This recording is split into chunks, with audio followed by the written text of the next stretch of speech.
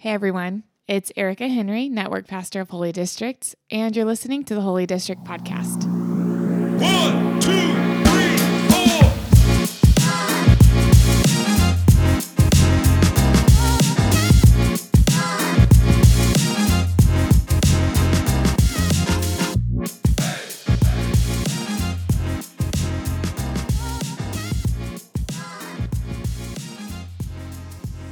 We are in week 4 of our Psalm-ish series, and I gotta tell you, I've been having a good time doing this with y'all. I think this is my last week that I'll be contributing a song and a reflection, but I believe we have a couple more songs and reflections coming from other people and pastors in the Holy District Network, so hope you'll stay tuned for some other voices and some other Psalms-ish to consider together. Today, we are listening to a song that has been really important to me during some very difficult seasons in my life. It's called That I Would Be Good by Alanis Morrissette. And no surprises here, we are going to be meditating on the biblical theme of goodness, which we've talked about at some points earlier in the Holy District podcast catalog, but I think it's always worth revisiting. And so we'll listen to the song. We'll probably have some time where you and I chat, or I chat and you listen. And then we will do a bit of a scripture reflection on a passage in 1 John. So if that sounds all right to you, then we will kick this off with Alanis Morrissette, That I Would Be Good.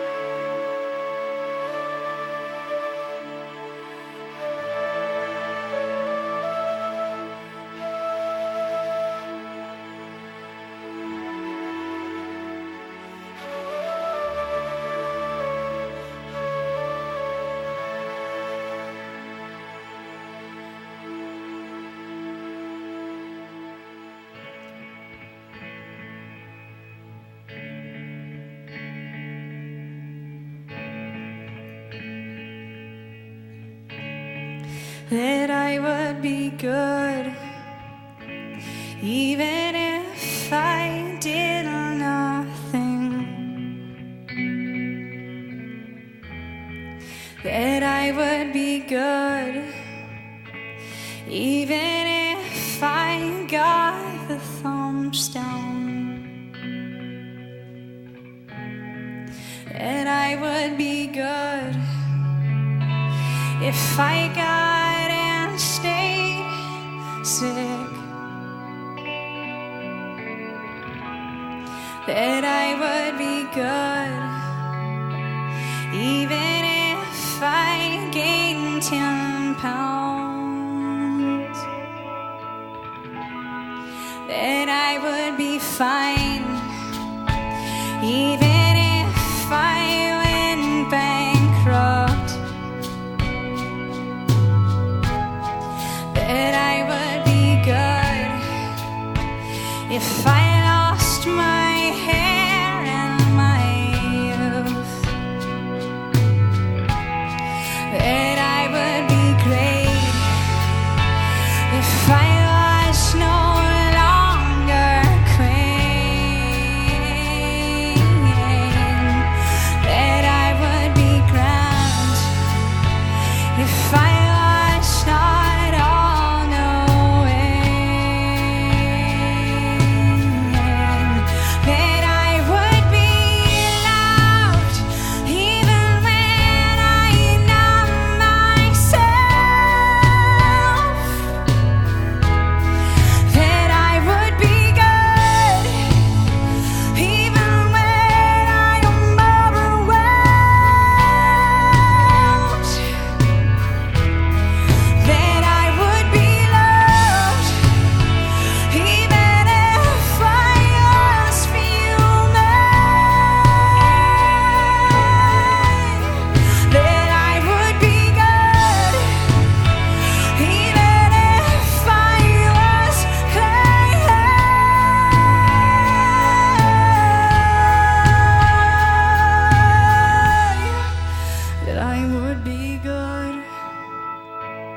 even if I lost sanity,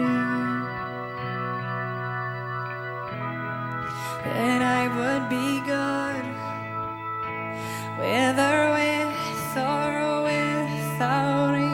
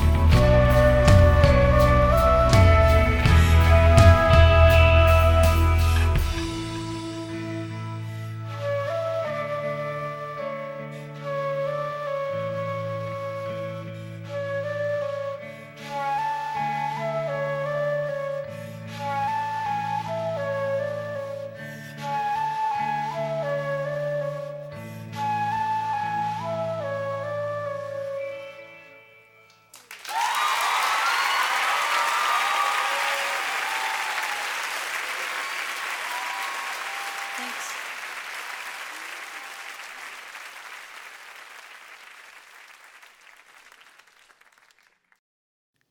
Okay. So once again, this is a song that has been really meaningful to me, and I discovered my Spotify year in review thing that it made for me this year categorized me as a certain kind of listener, and I can't remember the label it was, but essentially it meant that I find songs that I really love and then I stay committed to them. And that's true. This is a song that has been, really meaningful to me for years and years. And admittedly, coming in to record this episode, I probably could analyze or think about or share about the elements in the song from 15 different perspectives. But I decided to take a really particular path today. And so our roadmap for our discussion today is really to do a bit of a comparative analysis between cultural ideals of goodness, thinking about United States culture, since that's my context, and how this song, I think, provides a really stunning and vulnerable critique of cultural ideas of what makes us good. And then I also want to do a bit of I want to do a scathing critique of the Christian subculture and ideals of goodness, but I'll try to keep it. I'll try to keep it gracious. But I think we have enough difference that the Christian subculture adds as a layer to the way that we think about our goodness, or whether we are good or whether we can be good, that needs to be reflected on and needs to probably be deconstructed to a large degree. So we'll do that. We'll use Genesis chapter 1 and maybe a little bit of 3 to do that. And then we'll end with a little bit of a scripture reflection on 1 John. So to begin with, I just want to look at the lyrics in this song and what Alanis is identifying as some of the things that are, burdensome when we think about our ability to be good. I mean, it's a very simple song. The lyric structure is very repetitive, that I would be good even if. And then she lists a number of different things that she could experience or lose or could happen to her that I think she's expressing or wondering, can I be good even when these things that have been communicated to me are what create my goodness aren't there? So in the first verse, she talks about, yearning for goodness, even if she doesn't have achievements, or even if she doesn't get validation, or if she's not physically healthy. or if she doesn't maintain the cultural standard of beauty. That, can I be good even if I didn't do anything, even if I wasn't earning some sense of value? Does my goodness come from what I can do and achieve, or does it come from somewhere else? That I would be good even if I got the thumbs down. And I think this is funny because this song, I think it came out in like 1995 or something. And so this is before social media. So the thumbs down, I think for Alanis was like a literal thumbs down, like someone literally tells you like, I don't like you. I'm not into what you're doing. You don't get my approval.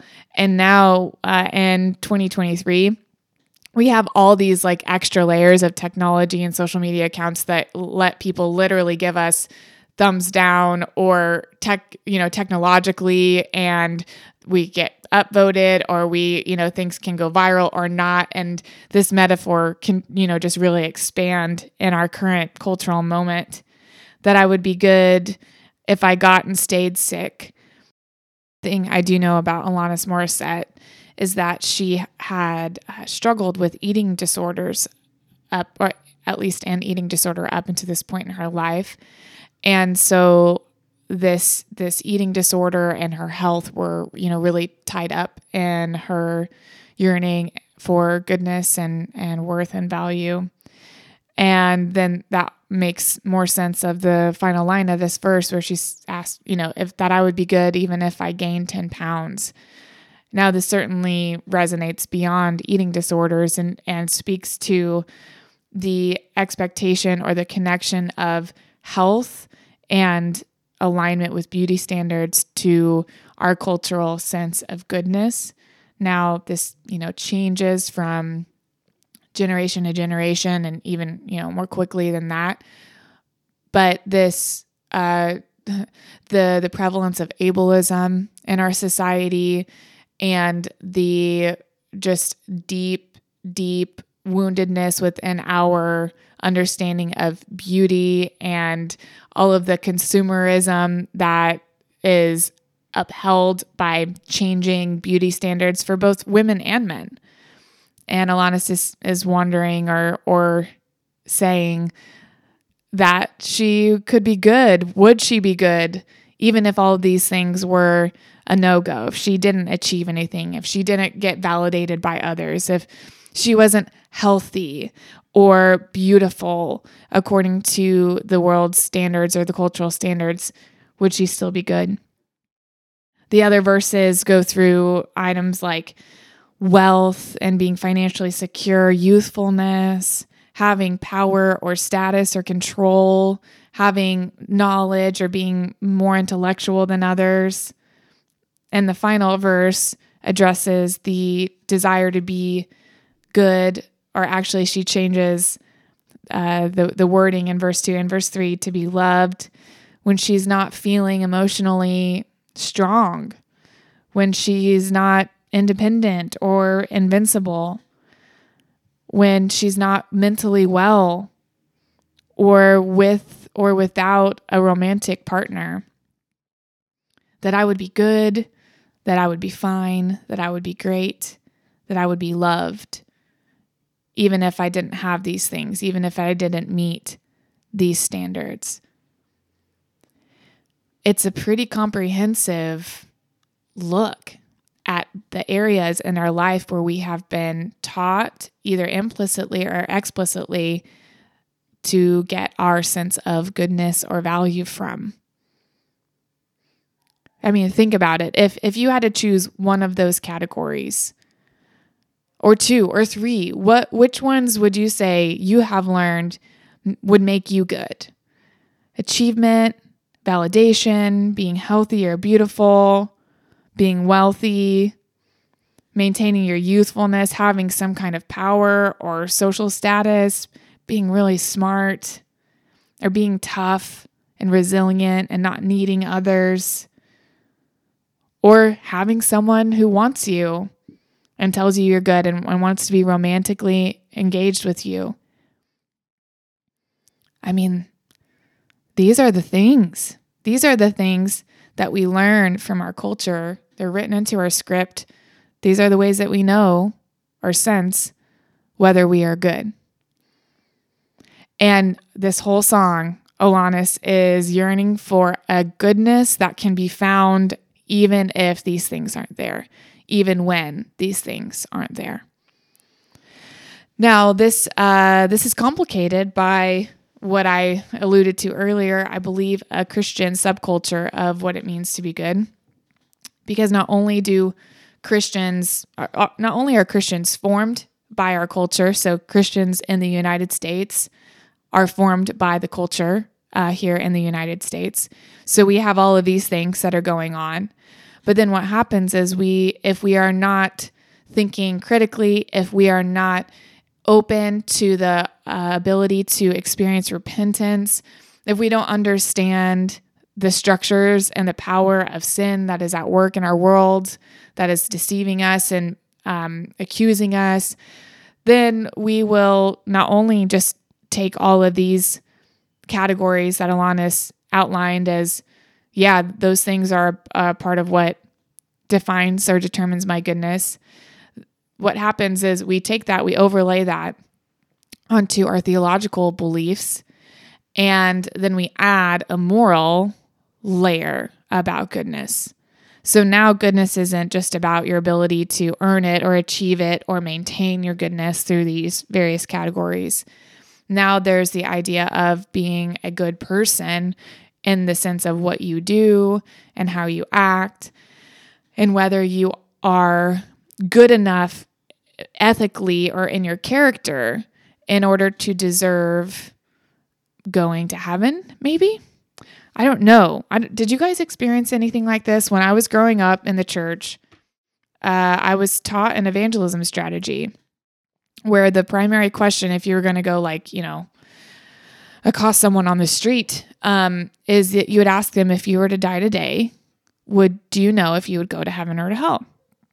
And then most people, would say heaven. And then the next question that you were coached to ask is, well, how do you know you're going to go to heaven? And there was one right answer and there were a million wrong answers. But the idea and the expectation from this evangelism approach was that the majority of people would say, yeah, I think I'm going to go to heaven. And the reason why is because I'm a good person. And from that point forward, the evangelism strategy was to then prove to that person that they were not a good person. In fact, even if they were the most amazing person ever, but if they had even taken one wrong step, that they would be deserving and guilty. They would be guilty and deserving of spending an eternity being tormented in hell. And the good news was that if they said a certain prayer, then they could know that they were okay and that they would go to heaven. And in the time between now and heaven, they should really read their Bible and pray and try their best to be good because God made a sacrifice for them and now they owe him everything. I'm not exaggerating this at all. I wish I was. Talking about it now, I really wish I was. And so this, evangelism comes from a word in Greek that means good news, euangelion. So the good news that we were being trained to share with people is that they were terrible. And that even if they had made one little mistake in their life, that they were so terrible and so depraved that they deserve to be tortured for eternity. And wait, there's more. God loves us so much that he's willing to torture his son on your behalf. And if you say this prayer, then that means you have your ticket to heaven. And then that was just kind of it. I did that to people. I had that conversation with people. And I'm really grateful that repentance has been available to me in my life, because I look back on that and I think, oh my gosh, I had so many misconceptions about God and the nature of God and how God sees me and sees the world. And this understanding, this way of thinking about the good news, this way of thinking about goodness, I think is deeply problematic. Not only that, I think it's actually pretty unbiblical when you look at the story that the entire Bible is telling about God's relationship to humankind and to all of creation. I mean, this is why in the Holy District, one of our key affirmations is the very goodness of humankind, because we go to the first pages of the Bible and we see God creating everything, including human beings. He makes human beings in God's image, in God's likeness, blesses human beings. And then afterward, it says in Genesis chapter 1, verse 31, God saw all that he had made, and it was very good. And there was evening and there was morning, the sixth day. So this whole entire first chapter of Genesis, God's creating stuff and calling it good, and God's creating stuff and seeing it and calling it good. And then he makes human beings, and he looks back over everything that God has made, and he sees that it is very good. So when God says that human beings are very good, what we interpret that to mean actually is based on some cultural assumptions. You may not think that, or you may not have considered that, but the idea of something being good is not a standard idea across time and culture. Even so, if we move a couple pages forward and go to Genesis chapter 3 and what's considered the fall or the rebellion of Adam and Eve, what is at stake is a tree in the center of the Garden of Eden that often Bibles translate as the tree of knowing good and evil. This translation biases our thinking to understand those categories, good and evil, in terms of a moral or ethical framework. So there are good and evil choices, there are good and evil behaviors, and that's a pretty modern way to think about these words. Now, in the original language, which was ancient Hebrew, the words for good and evil are tov and ra. And really smart people have done really much more enjoyable things and works on this than I can do. But just suffice it to say that a better translation, and I learned this from Tim Mackey at the Bible Project, for the tree is more likely the tree of knowing good and bad. Because a good tree, or to use a tree as an example, a tree that is good in the ancient Hebrew mindset is a tree that functions. It's a tree that works. It's a tree that produces fruit. It's a tree that looks nice. These are all things that are associated with the word tov. And then ra, its antonym, is the opposite. It's something that doesn't work. It's something that doesn't do what its intended purpose is. Something like a fruit that has spoiled can be described as a raw fruit. So there's nothing unethical or evil about a fruit that has spoiled, that it's reached its point where it's no longer okay to eat. It just isn't fulfilling its function anymore. It's not able to do what it was meant to do. And so when we think about the first few pages of the Bible with a more of an ancient Hebrew understanding of the word good and bad, it might help us to reframe a lot of things. For example, is it fair to assume, as many do, that everything in the first week of creation, as it's recorded in Genesis 1, was perfect in the way that we imagine that word? I hear people talk about everything in the garden, everything was perfect. And that isn't the language that's used to describe the garden or creation. The word that's used is good. It's tov. Now, there are Hebrew words for perfect. They're not used here. What is being described, at least if you pay attention to the vocabulary in the text as it is a place where God has ordered and created wholeness and functionality, goodness. And in the center of this place is a tree that offers humankind a choice to trust God in determining what is good and what is bad, what is tov and what is ra, or to take that decision for themselves and decide what is tov and what is ra. And the way the story goes and continues to go is that human being always reaches for the fruit, always reaches for the ability to determine for themselves what is good. Where does goodness come from? So with the overlay then of Christian subculture, where we take a primarily moral approach to goodness, we are contending not only with all of these cultural understandings of being good as something that we have to earn and maintain, but then we also are adding this other layer of achievement where we have to perform for God, that we have to kind of be morally perfect in order to feel secure in our relationship with God.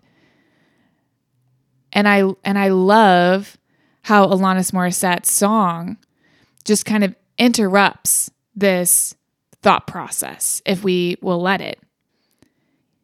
She even, I think, in her parallelism, in her lyrics of this song, gives us a better way of thinking about our goodness than some of these modern constructs that have come from a particular Christian subculture. You notice that in the song, she starts out by saying that I would be good, that I would be good, that I would be good. In verse 2, she moves on to say that I would be fine. So there's that functionality, like I'll be okay. I'll be okay. Even if I went bankrupt, I'd be fine. I'd be okay. Even if I lost my youth and I aged. She then moves on to say, great, that I would be great, even if I didn't have these things that people typically associate with greatness. And she ends using the words loved and good interchangeably. That I would be loved even when I numb myself. That I would be good even when I'm overwhelmed. That I would be loved even when I'm clingy, when I'm fuming. So here she is, when she gets down to the bottom of it, the thing that she yearns for more than anything is that she would be okay, that she would be good, that she would be acceptable, that she would be loved, even when she doesn't feel okay, even when she's not at her best, even when she's not able to achieve the things that she wants to or others feel like she should be able to achieve. Am I still worth loving? Am I still okay? And now, as I've stayed on the journey with Jesus and thankfully made it through those early days with those unfortunate evangelism strategies I was taught, I have come to understand and to see a God revealed in the person of Jesus who loves us and accepts us in the midst of all of our pain, our shortcomings, our inability to be perfect, who loves us when we feel out of control, when we are unwell, when we don't know what to do. God does not have a need of us to perform for God. God doesn't need us to achieve our goodness. It is something that He gave to us when He created humankind. There's a concept in Christian theology that's called original sin. And it's the idea that all people inherit sinfulness from Adam and Eve. We like to talk at Holy District about original goodness. That even more original to being human than sin is being very good. And so, how would your sense of self change if you believed that your goodness was not something that could be taken away from you? Yes, there are times when you will make morally good or bad decisions. Yes, there are ethical considerations that I'm not trying to dismiss totally. But if there's a category for understanding goodness as our value and our ability to receive and be loved by God and then by others, what if that's actually not up for grabs at all? How would that change your relationship to all of those categories about what you do and who affirms you and who doesn't, and how healthy or able you are, or how beautiful you are, or how wealthy you are, or how much power you have, or whatever it might be? What if there was an inherent goodness that was given to you by your Creator who loves you, that none of those things can actually touch? There's a famous author and book, John Steinbeck. He wrote East of Eden. And there's a quote in that book that I just so love. He says, "And now that you don't have to be perfect, you can be good." I think this is the kind of relationship that Jesus wants to offer to you. That we can just decrease the pressure of thinking that we can somehow earn our goodness in relationship to others or relationship to God. That we were never intended to be perfect. We were intended to be whole and to function according to our purpose, which is to love God and to love others. And that function is not tied to your ability to be perfect, but it's tied to your relationship to the giver of life and to the giver of wisdom, to God.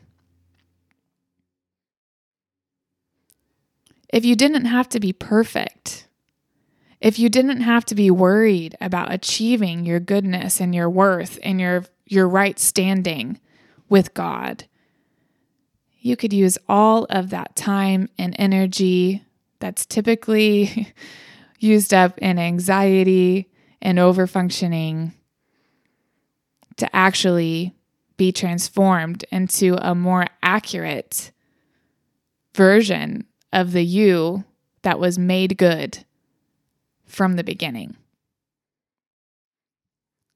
Now, I want to end our conversation today with just a reflection on a passage in 1 John chapter 4.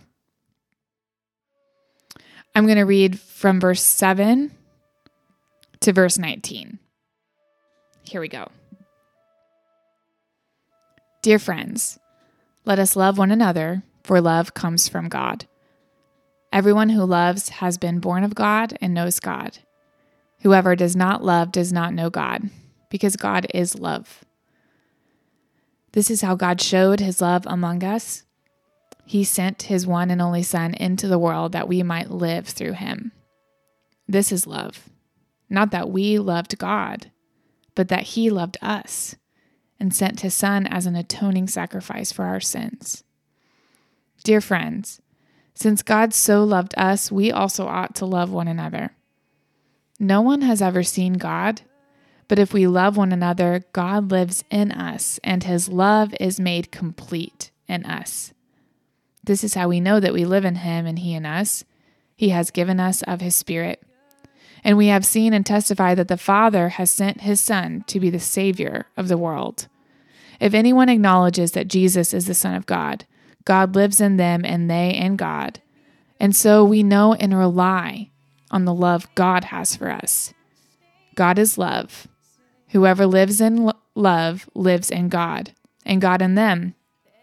This is how love is made complete among us, so that we will have confidence on the day of judgment. In this world, we are like Jesus. There is no fear in love, but perfect love casts out fear, because fear has to do with punishment. The one who fears is not made perfect in love. We love because he first loved us. if I lost my hair and my youth, that I would be great if I was no longer queen, that I would be crowned if I was not all knowing, that I would be loved even when I numb myself, that I would be good even when I am overwhelmed,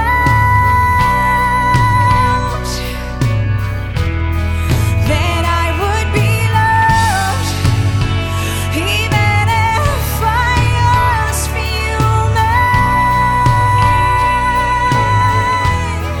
that I would be good even if I was clay,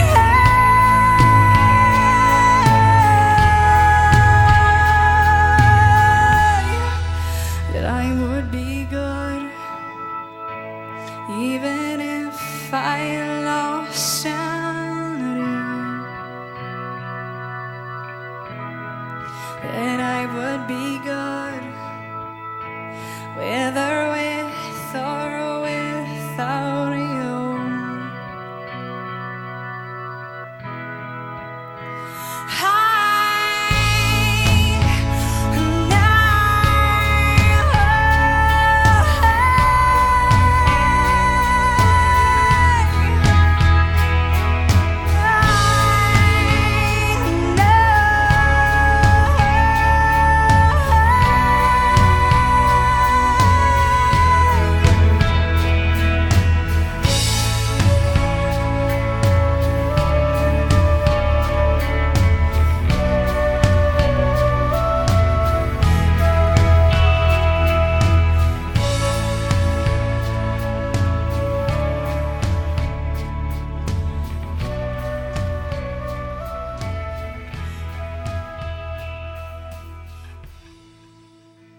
So I want to wrap up this podcast today by telling you, I may not know you personally, but what I know because of what I believe about the scriptures is that you were made in the image of a God who loves you.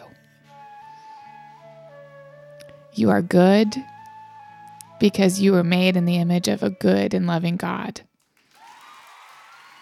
No, you're not perfect. I'm not perfect. We've got a ways to go. We have got a lot of ways to grow. And we're not done on our journey of becoming. But from here to there and into eternity, your goodness has never been something that you had to earn. It's always been something that God has given to you. So, now that you know you don't have to be perfect, how about we go and be good together? 1, 2, 3, 4. I'm so glad you're listening today. I hope that you'll keep listening. We're going to hear from some other folks from the Holy District in the coming weeks.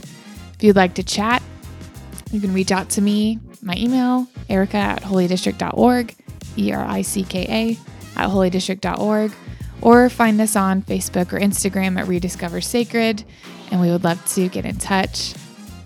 I'm really grateful for you and the journey that you are on, and I hope that the Holy District is a special part of that.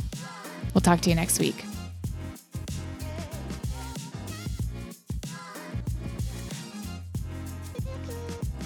The Holy District is a network of people who are dedicating their lives to grassroots, Jesus-centered community building.